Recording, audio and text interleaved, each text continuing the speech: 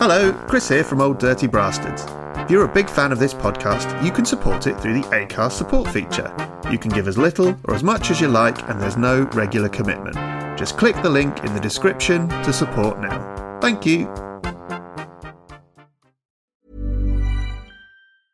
A lot can happen in 3 years, like a chatbot may be your new best friend. But what won't change? Needing health insurance. United Healthcare Tri-Term Medical Plans, underwritten by Golden Rule Insurance Company, offer flexible, budget-friendly coverage that lasts nearly 3 years in some states. Learn more at uh1.com. Many of us have those stubborn pounds that seem impossible to lose, no matter how good we eat or how hard we work out. My solution is PlushCare. PlushCare is a leading telehealth provider with doctors who are there for you day and night to partner with you in your weight loss journey. They can prescribe FDA-approved weight loss medications like Wegovy and Zepbound for those who qualify. Plus, they accept most insurance plans. To get started, visit plushcare.com/weightloss. That's plushcare.com/weightloss. Hello, and welcome to episode number 11, the last in this current series of podcasts from Old Dirty Bastards, where we will be talking about American Boy, our final single release of 2020. Here, producing as always, the award-winning producer, it is Sebastian Philpott. Hi, Seb, how are you? Hey, I'm great, thanks. Good. Are you going to do this every time now, the award-winning producer thing? Why not? I think it's good. It does sound good, doesn't it? Yeah, mate. I mean, I'll probably give up when we move into the next format. Unless another award pops up, then, you know. They were awards that I made up myself. That in itself is quite impressive, isn't it? So yeah, I think so. You know, you've got to give you a big old pat on the back for that. Yeah. Thanks a lot. It's good. You in a cupboard? Or is that an office?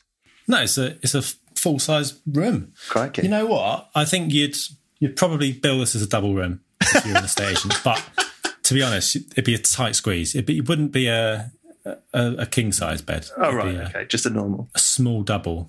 It looks more like there's a photograph of a large room on the back wall of your cupboard. Yeah, you're right, actually. It's quite good. It's a nice little study. Very nice. I've fashioned into a little podcast studio. Lovely stuff. Well, as all award-winning podcasters need.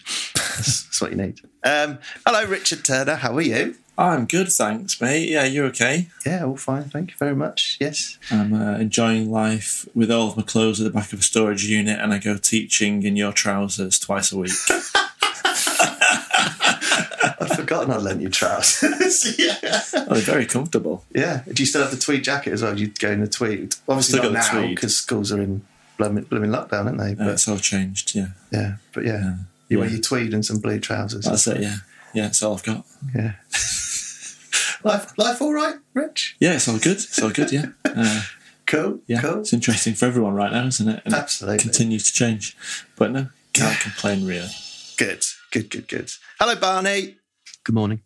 How are you? You all right? Yeah, I'm all right. Happy 2021. Yeah. Well, I've probably already said that to you in the last podcast, haven't I? So. Yeah. Oh, shit, we've revealed. Oh, no, we're doing it out of order again. Ridiculous. No matter how much we brief ourselves, there's a fake order to it.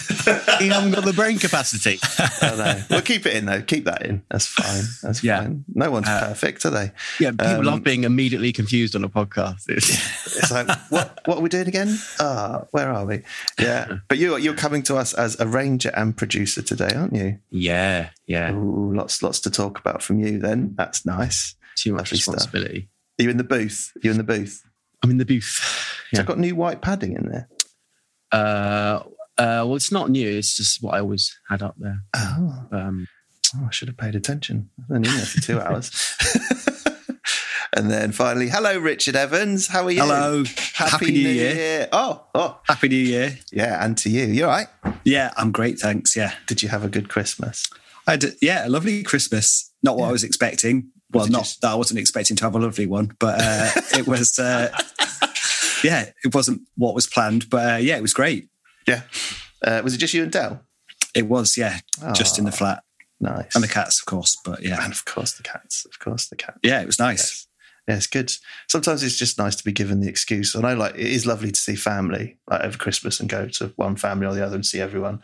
But sometimes it's just nice to have that little excuse to just have a Christmas on your own for once. Just to be let's try it and see what it's like. Yeah, I agree. It would have been nice had the previous 9 months not been exactly the same as that week over Christmas as well. Just the two of us in the flat, you know. Absolutely. It was great. What vegetarian option did you have for Christmas dinner? We did a Stilton, Cavolo Nero and Walnut Wellington. And it was incredible. Absolutely incredible. Yeah. Yeah. Nice. Yeah, it was amazing.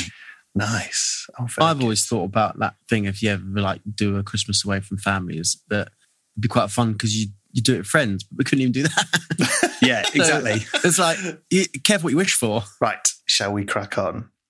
So, last of our 2020 singles, American Boy by Estelle, and written by a whole host of other people as well. There's a big old list. One of which is a guy called Keith Harris, which is Do you want me to find the list, Chris? Yeah. Where is it? Kanye West, isn't there? And then there's the lovely Keith Harris at the end. Okay. You got Estelle. Yeah. will.i.am. Yeah, big name. John Legend. Kanye West. I've heard of all of them. Yeah. Me too. Josh Lopez. Oh, Jennifer's brother? That's not the one from Frozen fame, is it? Oh, I don't know. No. Robert. Caleb Spear. Oh. And Keith Harris. I mean, you know, he's got to make money somehow. Quite a list. That's like American style, like writer's room. Well, that's how Kanye writes, isn't it? Is it? With many people. How do they... Lots of puppets in the room. Do they take a little bit each, or... Well, if listening to that Paul McCartney talking to Buxton podcast, and he talked about, like, oh yeah, I worked with Kanye, and I didn't know if I'd actually done anything in the end. And then I asked him, and basically, I think they'd like, what do? They kept two of his notes and then flipped them upside down and put it into a different octave, and they went, yeah, it's on there. Thanks for helping us write that song. And he's like, oh, so I've worked with Kanye. Here's your writer's credit. Here's your royalties. I don't know who sort of spearheaded this writing, whether it was Estelle or Kanye, but Kanye certainly seems to just use these people as like a springboard, and then other people take it in other directions, and until it's unrecognisable, but it's something very different and successful. I know sometimes you get like your bottom liners, don't you? The people that do all the sort of underlaying bits and bobs, and then some people that come and do the tuney bits over the top. Right. People that sort of work in teams. Like, I think a lot of Rihanna's stuff is done with her helping out with the top liney bits, and then she's got other people. And then you just get like an umbrella company over the top, sort of. Yes, that's right. Yes. But yeah, I mean, I don't know. Yeah, songwriting teams is this quite an interesting thing. Yeah, maybe something that one of you guys could branch out to one day to make some mega bucks. I don't know. Be nice, wouldn't it? Yeah. Big time. But yes, so how did this one come around then, Barney? You are the arranger. What happened there? How did we get this one in the We were doing... were we doing Brassioche? No, what were we doing? We were doing Brassioche. Why don't you explain, Chris? Well, I'm going to let you chat. yeah, I know. But do you want me to do it for you, Barney? Shall I do your chat for you? There's too much chat from me on this one. All right, shall I set the scene? I'll set the scene. So we were doing our first ever Brassioche through the Colombo group at XOYO. Was that our first gig at XOYO?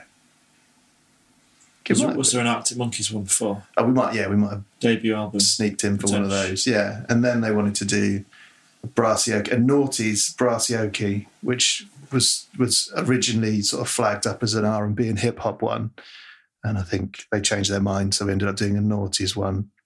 And obviously, this being written in 2007, very much falls into that category. And we divvied up we made make a list of all the tracks that should go on it. Okay it with them, and then we sort of let people vote for which ones they want to do, and then off they go. The ones that get them, you go and do your arrangement for this one. And so the Brassioche obviously is pretty much what you can all be imagining, listeners. It's like us playing the tracks, and then there's words that flash up behind us, usually in time with what we're doing. It's all to a click track. Rick's on a click track, so yeah, hopefully it does all come out nicely. But yeah, so that was like our first Brassioche one we did. Yeah, and so Barney, you did this one. Did you enjoy it? Well, yeah. So I mean, I've always loved this tune. I just remember it coming out, and I used to do the Estelle part on the karaoke jets sometimes. And my friend TJ would do Kanye's rap. We'd be in like RCM, Royal College of Music Student Union, doing karaoke with this. I just thought it was a great song. So then when it came about to arrange it, that was the one that I wanted to first dibs, basically. And nice. Luckily enough, no one else cared enough about it, so I got it, and I just really liked it. So that was great initially to then like do that arrangement, but then I've kind of gone. I just feel like I'm going to skip ahead slightly now because I've produced it as well, and I just feel like I've gone blind with it. Like I don't know, I don't know. I think it's good, but I don't know because I've lived with it for longer than any of you because I was living with it during my arranging period and before I even brought it to you and everything like that. And it's definitely good because there's been times when, certainly at the moment we haven't played live for so long, and so then every now and then we come back to a gig, and we've been lucky enough to have a couple of gigs this year where like this has been in the set, and obviously so much time has passed that you come to it with fresh ears, and I always turn to you in the set, Chris, don't I? Go, we have to record this one. Like, this is great. I was like, leave me alone. Go away. Count my bars rest. Yeah. And so I think that it wasn't, I wasn't thinking this must be recorded when I arranged it. It wasn't like that. And it wasn't like that even when it was amongst the 18 other tunes or whatever we did in Brassiochi. I mean, you kindly keep putting it into set lists and stuff.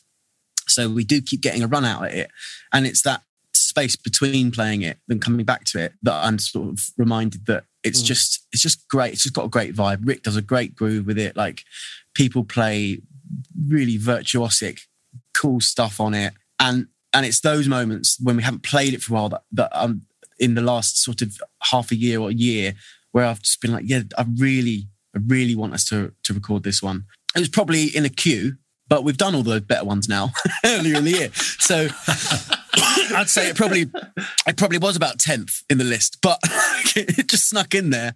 I don't know. Yeah, no. I mean, I really enjoyed playing it. So, I mean, you had to have a first date, and we went with a nice eclectic mix of stuff. And then I think when we found a bit more dosh to record some more, it was great to get these two that we've done in because they really vary the flow of what we've got. And I really enjoyed playing it. And it's, it's just nice little, from my parts perspective, I've got nice little accompaniment parts that I really like playing, like quite sort of stabby and nice. And then there's like little bits that I get to play with Seb when we get the little tune. And then, there's like that bit after where you do a trombone bit and then we join in at the end. I really like that bit triads, as well. Yeah. And it's one of those ones that just sort of falls off the wrist, as they say. Yeah, I try and get. Well, this is my first arrangement that we've recorded in this album, and that's been nice for me to kind of certainly approach production in that way, that I haven't got to kind of second guess someone else's opinion or anything like. It's like it is purely mine in terms of like approach. But yeah, with like arranging, obviously as most of us do, always try and give a really great share to everyone in the band so that no one's just plowing around the same thing over and over again. And even Dickie Evans on tuba there will find tunes where like that isn't all you're doing, and it's only on things like Hideaway, which is dance track, like you're not going to be given the tune at any point. Like you've definitely got your role there, but in other things you have moments where you aren't just on the bass line. So I think everyone's quite good at doing that in this group, of like sharing it out nicely and because we've got to play these arrangements for years, hopefully, so we don't want to get bored of them. Fingers crossed. Yeah. Is it a good tuba part, Dickie?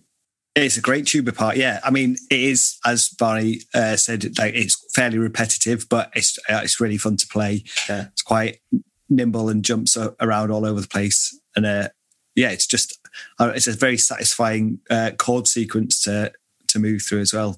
Yeah, I love those, in any tunes, like when you're hearing it on a bass guitar, like things that move in octave sequences.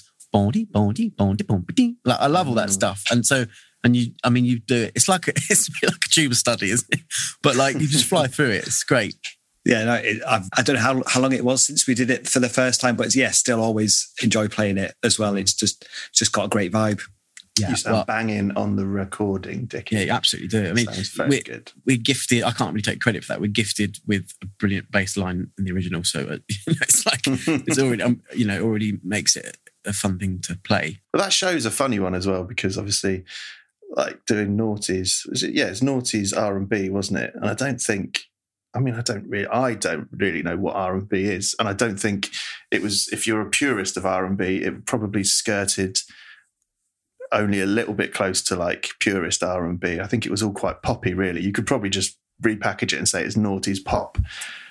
Some people weren't happy with that, were they? We're not happy. Is it Twitter? I can't remember if it's Twitter someone messaged and said it was Instagram a bit rubbish and named a few tracks that we hadn't even put in the show. We were like, oh, well, that's irrelevant. You can't say that's like angry Twitter. Like, what about Syria? I was just talking about schools. Like, hang on, but like Toxic was the big one that was being complained about, which is totally fair enough. Yeah. Would you like to hear a fact about Toxic? Go on then. Yes. You might know this. I found this out on Twitter this week. Was it on that thread? Yeah. Yeah. We talked about this thread on the Christmas one. Oh, did you? Did you mention this fact? No. Okay. Please do. So Kathy Dennis wrote this about her then recently ex-lover, the super vet. What's his real name? The super vet. He's on telly. Oh, God. Nigel. Okay, it doesn't work if you don't know who the super vet is. I don't know who the super vet is. No. Basically, that's a bit like me saying she wrote it about Eamon Holmes. It's that kind of telly level. Oh, wow. Okay. Was it Eamon Holmes? It wasn't Eamon Holmes. This is about Toxic's about Eamon Holmes. That's amazing. Cool. I can't remember the bloke's name. Oh, all right. Okay. Neil Fitzpatrick. That's his name, I think. Oh, right. Yeah. Anyway, Neil Fitzpatrick's a little bit like... I'm going to say someone else now. It's like Dr. Hillary, but for cows. Yeah, he's that. Yeah. I mean, yeah. So there's this fella on British TV who's just like British. He's not a film star or anything major like that, and that's who Britney Spears sings about. It's about a vet. Amazing. So she's singing about some guy she's probably never heard of. Yeah, but I mean that's the same. Most people singing Kathy Dennis' songs are just singing about vets. Yeah. What are the other big Kathy Dennis ones? Lots of Katy Perry. Yeah. Firework, I think. I don't want to say the wrong thing. Hang on. Right, let's fact check all these things. He's called Noel Fitzpatrick. He's an Irish veterinary surgeon. Yeah. Based in Eashing, Surrey. Eashing. Not far from here. Isn't it Eashing? Maybe. Eashing. Oh, I was thinking of Esher. Eashing, Surrey is a hamlet 1.5 miles southeast of Shackleford on the River Wey. Which is where Kathy Dennis has a houseboat. So if you want to defend Kathy Dennis's honour, all right, hang on. 1.5 miles from... Yeah. So let's find Kathy Dennis in his... he was on the Chris Evans Breakfast Show, Steve Wright in the Afternoon. The Bionic Vet. Nothing about Kathy Dennis yet, but let's look up Kathy Dennis. Yeah, just Google Kathy Dennis and the vet. Kathy Dennis songs I'm going to do. Well, there's a long list. S Club 7, Reach, Never Had a Dream Come True, Can't Get You Out of My Head. Can't get the vet out of my head. What was that about? Oh, wow. Sugar Babes, About You Now. It's about a baby sheep. Do you think hey? I Kissed a Girl. Wow. Katy Perry. She must be so rich. Well, or not. I don't know. Streams. She played Mighty Hoopla last time it was on. That's right. Yeah. We went to watch her. But she's good though. She's a great singer and performer. Yeah. That's cool. She obviously worked out a way, some sort of deal where she's still allowed to perform all those tunes. Well, it's all money in her pocket, isn't it, as well? Which is nice. Yeah. So that's pretty cool. What a list. What a list of tracks. This episode isn't about Toxic. No, sorry. or Kathy Dennis. Why are we talking about her? I think this show, basically that show, like, it's quite a hard show because there's sort of, I don't know, a lot of the tracks we were playing, there's a lot of notes compared to some other more like lyrical type shows. This one there's a sort of more, just seems there was a lot of notes to play in that show. That's all I seem to remember, with things like Flight of the Bumblebee. What's the Destiny's Child one like? Survivor. Loads of notes. Yeah, and we had the Craig David one, didn't we? 7 Days. Yeah, that was there, and there was just lots of ones that were quite talky and rappy, and yeah, but it was good, it was great, but yeah, it was just that one was quite a difficult show. But this one sort of stood out as one that was like it's just one of the more poppier ones, but quite upbeat. Did you find that it was like hard work, that show? Because there's a lot of, as you say, lots of note, but also melodically and as tunes, they're pretty basic. Yeah. There's not a lot to, they're quite simple chord sequences because they're mostly rapped over. There's not really much to it. So yeah, a lot of most exciting stuff to play. A lot of them lack development through the tune as well. It's like, it really is just like the sort of icing sugar on top, which is the busyness and, or the business. And it's underneath is, you're right. It's just sampled, repetitive stuff. Yeah. And it works for the original stuff because it's all about the production and the kind of atmosphere created by the vocals, any other sounds that, you know, people like Timberland, those kind of producers, that Kanye West as well. Often with what we do, you put it into brass and then you go, oh, it works so well immediately on brass just because it's a bit different. But I think with this genre, it kind of exposes it as being, it's a bit boring and simple, actually. It's quite a lot purely production-led as opposed to musically-led. Yeah, it's less musically fulfilling. New arranging solutions had to be found.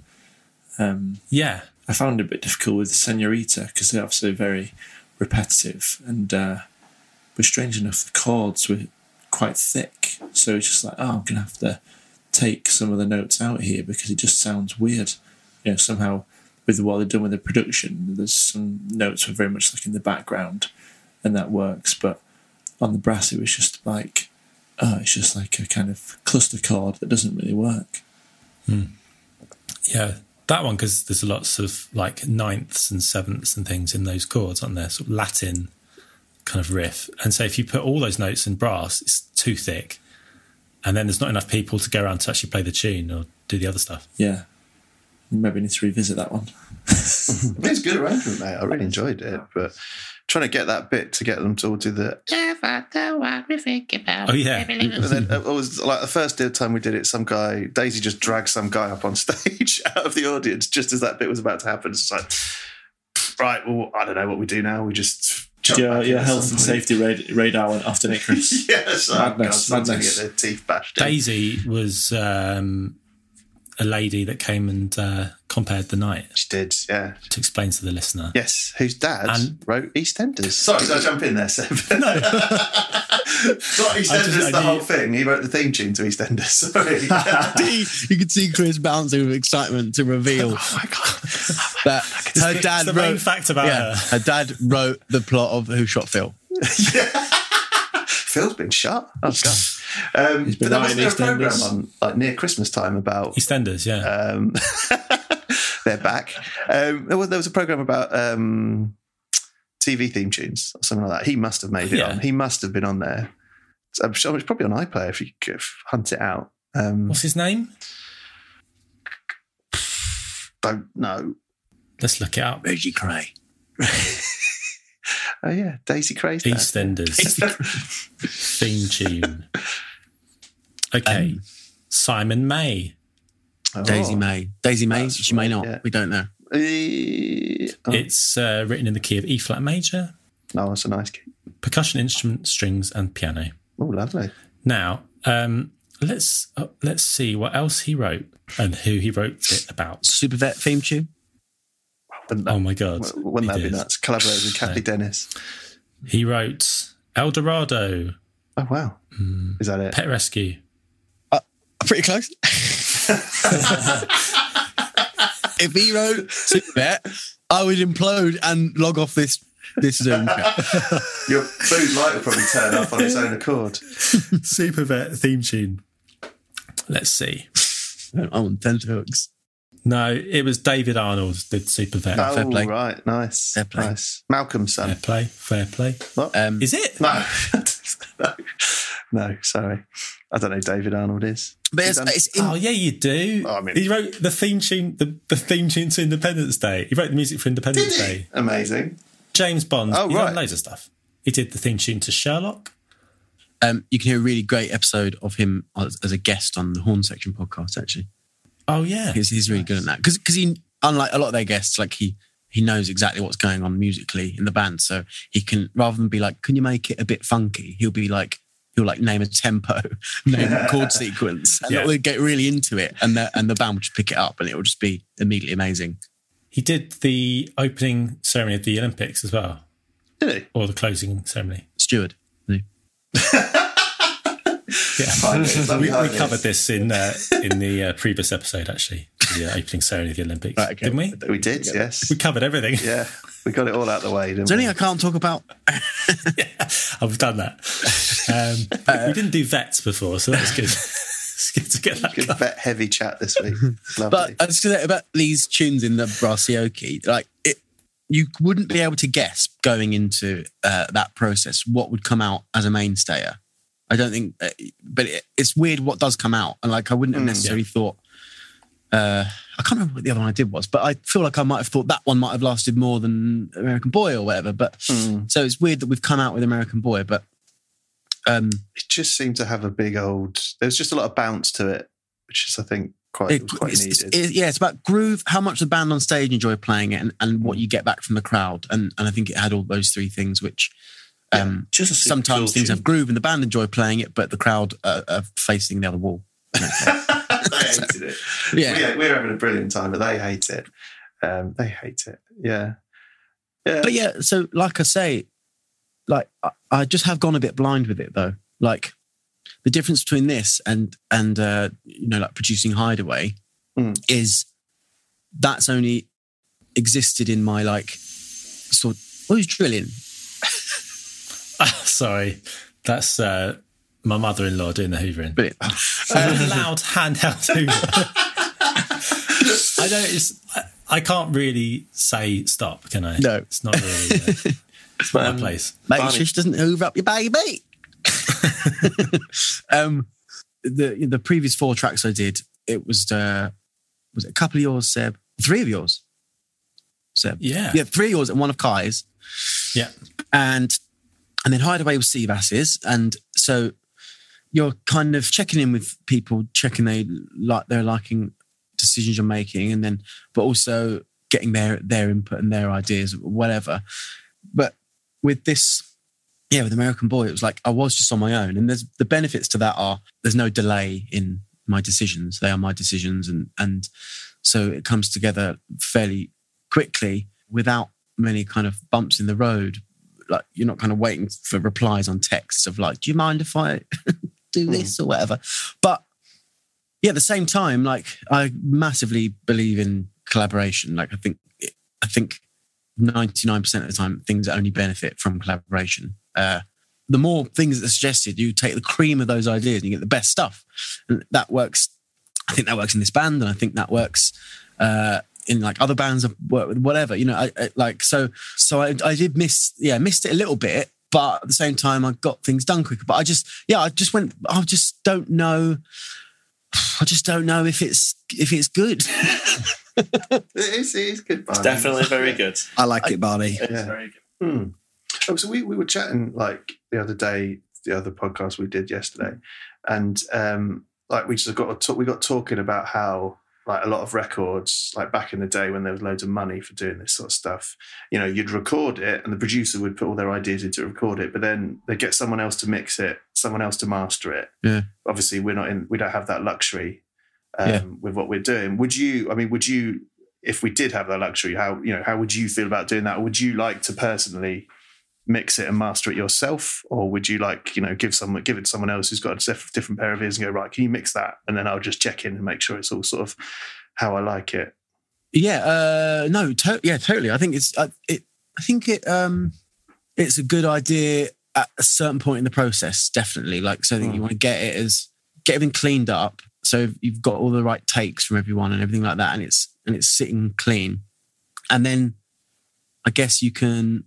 I don't really know how you do it. Maybe you'd sort of save one version that's at that point, there's nothing on it, and then you save another version which has like your initial or your ideas, like the things you want to do, whether it's like even just in a general way, you sort of add a bit of sort of EQ automation or panning, things like that, and then you send both. You go, right, this is what I sort of think the direction is. Well, I want to go with it, and here's it untouched.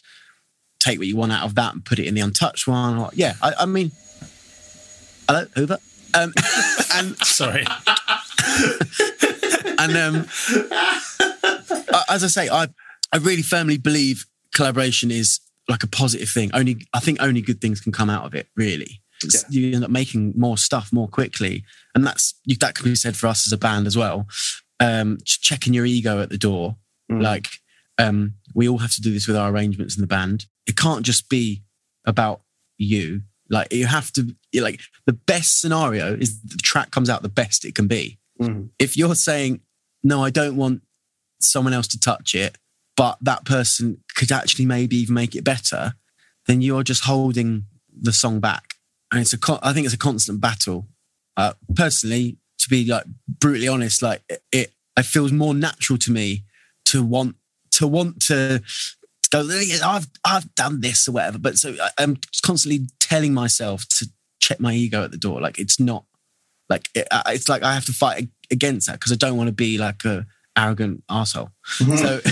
So I'm way better now than I was, say, like 5 years ago or something. Like, but that comes with the more you do stuff, the more like you're not putting all your eggs in one basket, because you're like your output becomes like a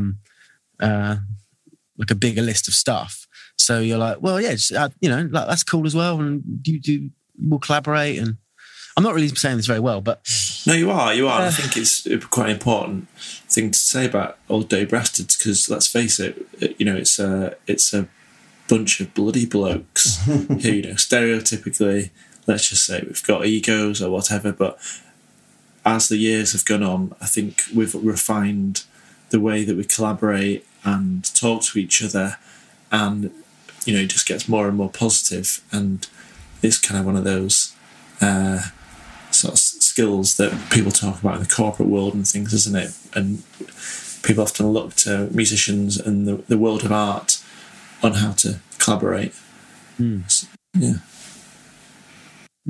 Yeah, I think it's really rare for someone to just, from start to finish, like, come up with an idea and execute an idea all on their own without talking to anyone. Yeah, it's difficult. I think it's even the people you think have done that, they probably haven't. They've, probably someone who's not credited along the way. And yeah, even like the world of fine artists, you think, okay, so right, Lucian Freud has done this painting and it's just got his name on it, but then if you read around that time in art, there's a school of London artists, and they're all having a drink together, chatting about it all, and probably feeding off each other that way, and then going back to their own studios and having things sort of present in the mind that the other artist was talking about. Yeah, massively. Yeah, I was listening to John Hopkins talking about when he'll be writing something for ages and decide to play it to someone. He'd have been writing on his own and then sat down, played it to someone on some speakers, and then as soon as it's playing, he's like, that bit's too long. I need to cut that. Oh, that's really self-indulgent, that bit. And just the act of doing it with someone, like you're suddenly watching or listening with new ears. So that can be incredibly helpful already. You just edit like that. Just even if that's the bare minimum, just playing it to someone, and then even without their input, they wouldn't even have to say anything. Yeah, you sort of know. Yeah, you're I can cut 4 minutes out of this. Yeah, your senses become heightened as to what is embarrassing and what isn't.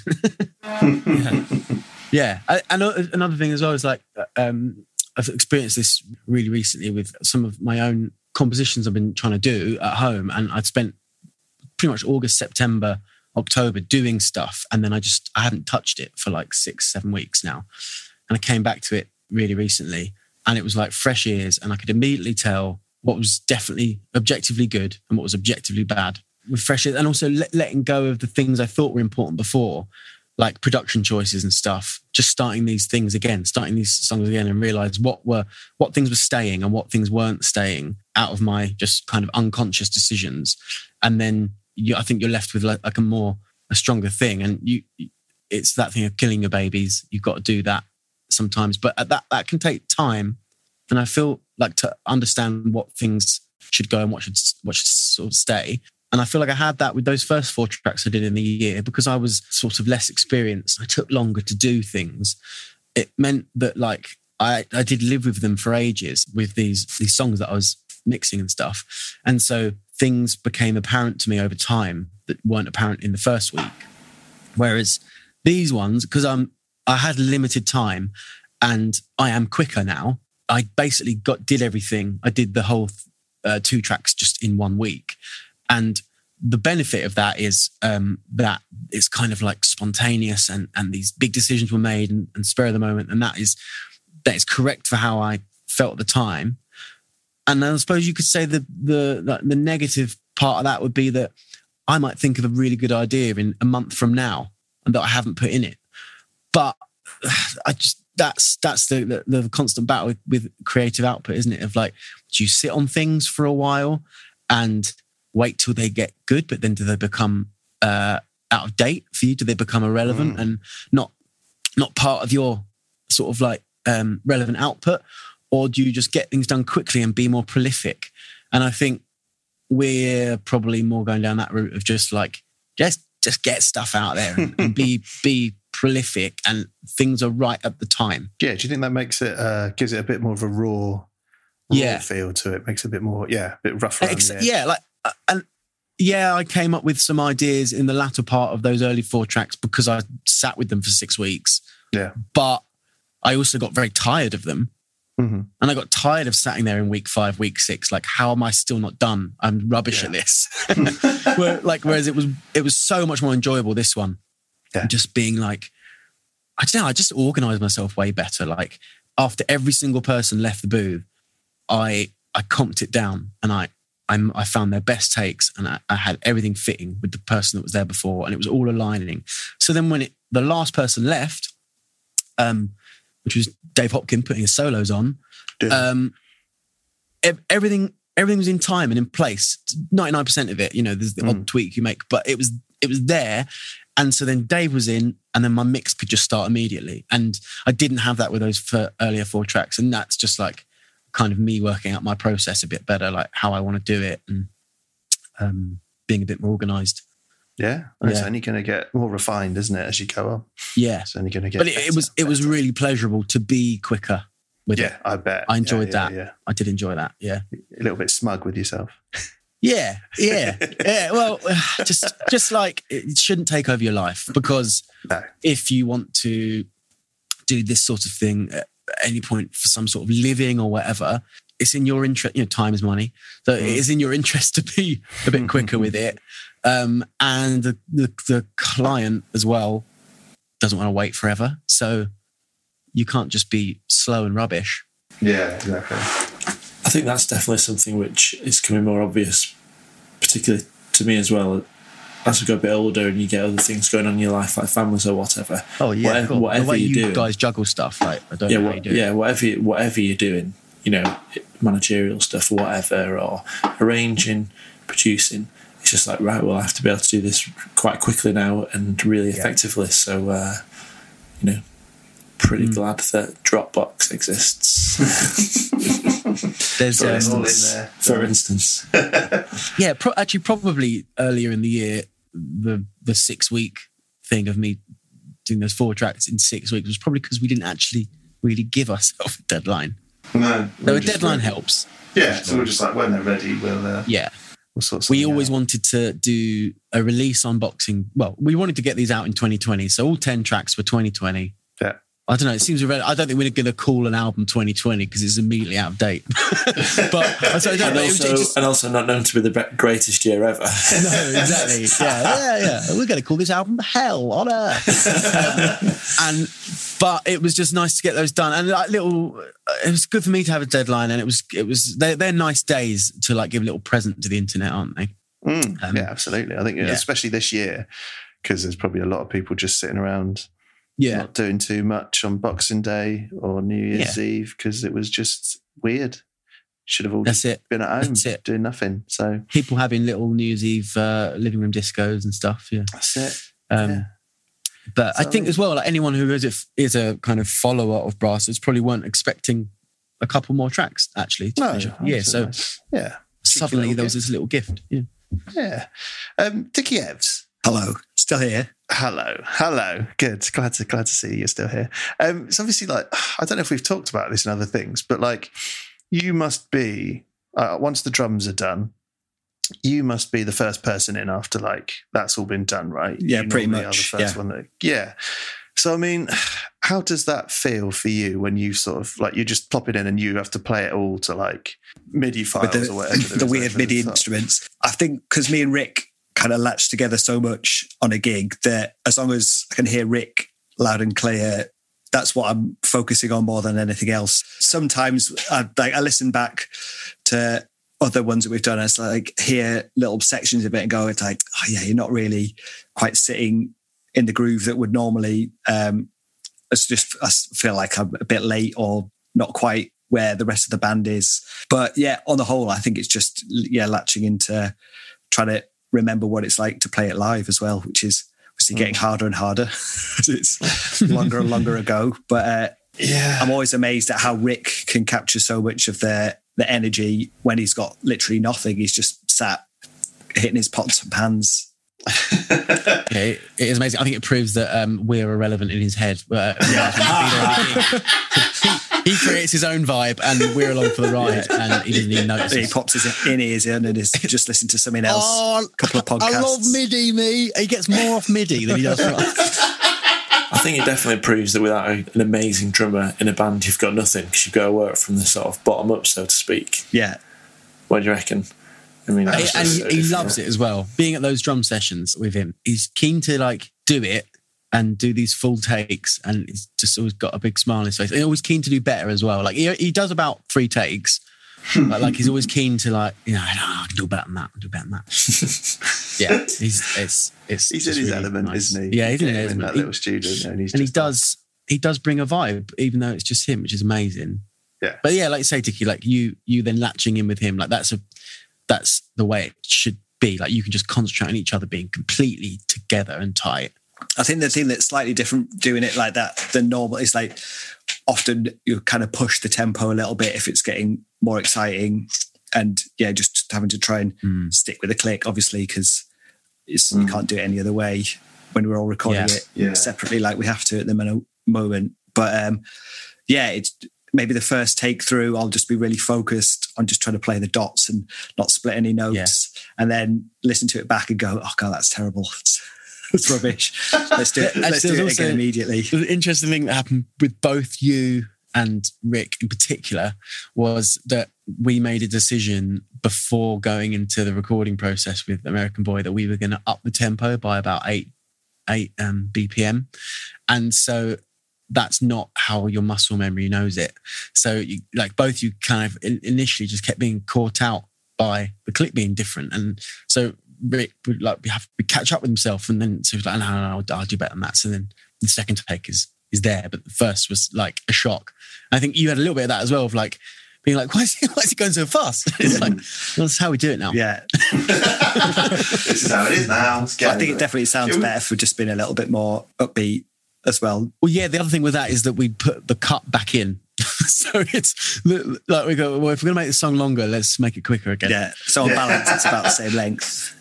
Yeah, lose something here, add in something there. I mean, it would be interesting if, I don't know how it'd work, but if we did a tuba and drum session, don't know, having you in the same room together, maybe that would put even more vibe totally in it, doable. Yeah, totally. Yeah. Put you on the totally, roof. I think, yeah. That, the space at James is to do that. Oh, that's a really interesting idea, Chris. Yeah. I guess it's just about the bleed, isn't it? If you get any bleed or whatnot. I don't know. But it'd just be interesting to see how you two would then feed off each other. Like, because you say it's you two at the back, just sort of, Yeah, well, I think I mentioned this on other ones that often we don't chat that much about what we're going to do. It's just, we just listen to each other and kind of follow on from what each other do. More me following Rick than him following me. Yeah, I don't think he follows you. No, it's a two-way thing. It's definitely not. Different sides of the Pennines, right? That's yeah. But yeah, no, that will be interesting. Definitely. Yeah, could work. I don't know. I think it's particularly helpful on certain kinds of tunes more than others, and there'll be something that comes along that's ideal for that. Yeah. Different setup for different in terms needs. of like the order of things. Actually, like Dickie it's definitely great to have Dickie next. And there were a couple of occasions, I think, on previous tracks we've done where I wasn't able to have you next. Your tube was making a buzz one day, and they ended up putting you on later. Yeah, and all that sort of thing. It didn't really create too many problems, but is definitely great to just have you in there immediately this time. But there's definitely an order to things that I appreciated this time more. I think, trombones got to go next. Like we had Dave Hopkin in like immediately after you, Dickie, and I basically had to send him away because loads of his stuff was solos, like improvisation and stuff, and he couldn't vibe off of 8 MIDI lines. It's hard for a trumpet to stay in tune, I think, because to just MIDI compared to the lower instruments, because you're a bit more like in the blend of it. So as you build it up, you're easier to have people like actually playing it, blending and playing in tune and stuff. So then by the time you add the trumpets, they've got a solid foundation to put their parts onto. But you get Dave coming along playing like super high stuff, like fortissimo over MIDI. It was just like he had nothing to latch onto, basically. So I said, come back at the end. and it was, so then we had all the trombones, and then the trumpets went, and then Dave came back at the end and put his solos on. And so he had a whole like ensemble to improvise over, and it was just better for that. The cherry goes on the cake. I didn't really last. do that order before. Say again, sorry? I just said the cherry goes on the top of the cake last, doesn't it? Yeah, basically. And I didn't adhere to that order as much earlier in the year, and probably took time having to rectify that. But knowing I definitely like to approach things as like naturally as possible. Like I don't really want to use any pitch correction or rhythmic flex or anything like that. It just adds time to your edit. It is quicker to get someone to do it again correctly. Like, so in the sessions, just do it again correctly. Like, and then people do. But like, I think earlier in the year, I was probably a bit more excited about all the wonderful wizardry and gadgetry of Logic, and that I could change things that like, I might just go, cheers, mate. Yep, see you later. And then I'd be left with the tidy up operation. And it wasn't a great deal, but it was certainly, I did some tidying up more in those than I did in these ones. And I guess like earlier in the year, obviously, we got all the recording done before the pandemic started. So people would have had things to do with their day, and it would have been harder to juggle. Whereas with this lot, you know. Oh, Dave Hopkin has 7 hours for you if you want him to. And I didn't want him to, but he's got 7 hours for you. No, I got nowhere to be, mate. I'll just do some more solos. But if I do 58 top A's? Unfortunately, he was unavailable for this podcast today. The one day. I wanted to get him on to talk about his soloing at the end, but I thought what we could do when I think he's got to do some quite complicated tax form or something at the moment. But once he's done that today, maybe Chris or Dickie, we could have a quick cameo from Dave. We could call him up. Yeah. 7-hour bonus episode. Yeah, you could do a mini episode. You could do like a 15-20 minute episode of just about his solos and putting the cherry on top. Each solo down with Dave Hopkin. Yeah, Dave's cherry. That'll be his book. That's his autobiography. This one, compared to the others, is also loud. This one is a glazed cherry. This one is that I previously soaked in brandy. Here's my maraschino. And this one's been dipped in Dave's gravy. No, that'd be great. Yeah. Here is Dave Hopkin to talk about how he sort of went around recording his parts for American Boy. Hi, Dave. Hi, Chris. How's it going? Good. Thank you very much. How are you? I'm good. Thank you. Just fresh from laying some wooden floors, ripping up carpets, laying wooden floors, and generally making lots of noise. Nice. American Boy, David. We had a solo at the end of this one as well, didn't we? Yes. What was your approach to this one? Was this another one you sort of worked out when you went away from your original recording bits and sort of laid one down for this as well? Sort of worked one out. Yeah, well, we've played this quite a lot live, so I've already had an idea of what I wanted to do really. But actually, when we play it live, it's only an 8-bar solo. But when we recorded it, it was a 16-bar solo. So I had to come up with a bit more material, obviously, and sort of a bit more of a journey through the solo as well. So I decided to do the first half of the solo in a lower octave, get out some sort of jazzy licks, and then seamlessly slip up the octave for the second half of the solo. And this is a similar approach to the Hideaway solo. I went away and really listened to it and structured the solo along to one of Barney's rough mixes, and basically had a solo written and then a play through it. I think this one basically, I played most of the material that I'd written, and then Barney did change the end a bit and helped me with a bit of the phrasing as well, and another joint effort. So it came out okay, I think. Great. And did you manage to go seamlessly up the octave?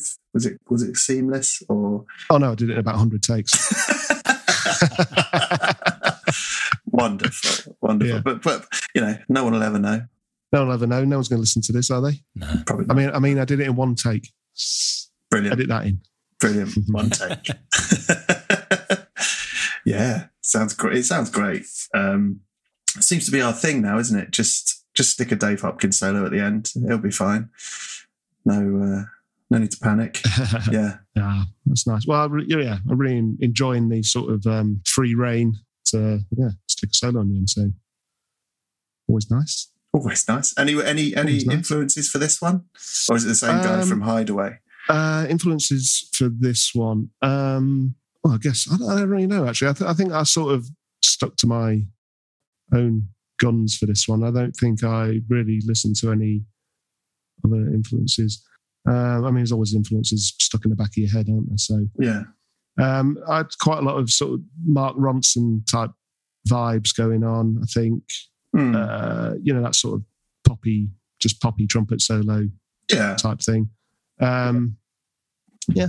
Yeah, quite a few of those on that album. Sorry, not much to add there. No, but it's fine. Should have thought about that before. No, but you've sort of, I think you can't always be mega legend trumpet players that you're calling upon. Sometimes there's just certain trumpet sort of solos that you hear from other tracks and stuff, and you think, oh yeah, I quite like the vibe of that. Maybe try that sort of thing in this track and whatnot.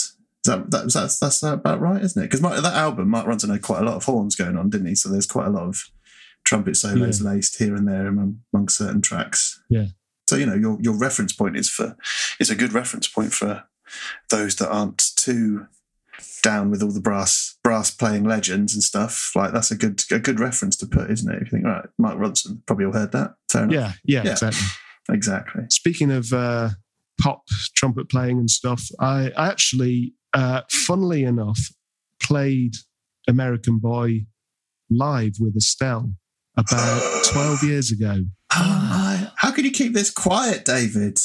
It was a big gig. It was the grand opening of Westfield Shopping Centre in Shepherd's Bush, and yes. I think they booked like a scratch orchestra. To just sit there and Estelle came on. I remember Lamar came on and sung his big hit at the time as well. Amazing. And I actually think I was actually tacit for American Boy, but I shared a stage with her while she sung it. That's amazing. Let's just say that. Great. And I assume it's kind of cool, isn't it? I mean, I assume Kanye West was there as well, right? Clearly Kanye West would show up to the opening of Westfield Shopping Centre, right? I think it was a Monday he was teaching. Right. Because he teaches in the room next door to you, doesn't he? He does, yeah. Oh, wow. That's quite incredible. And then, lo and behold, 12 years later, we're recording her track. That's it. Finally. It's the version she's always wanted. Yeah, exactly, yeah. Big time. Mate, that's a great story. God, like 12 years ago, I suppose. Well, I had to Google that because I was like, it must have been about 10 years ago. And then I had a look on when Westfield Shopping Centre opened in 2008. So, yeah. Crikey. The good days. The days when we could leave the house to go to shopping centres. Isn't that nice? Mate, that is a great fact. That is a wonderful fact. Probably a good place, a good bombshell to wrap this little section up and dive back into the podcast.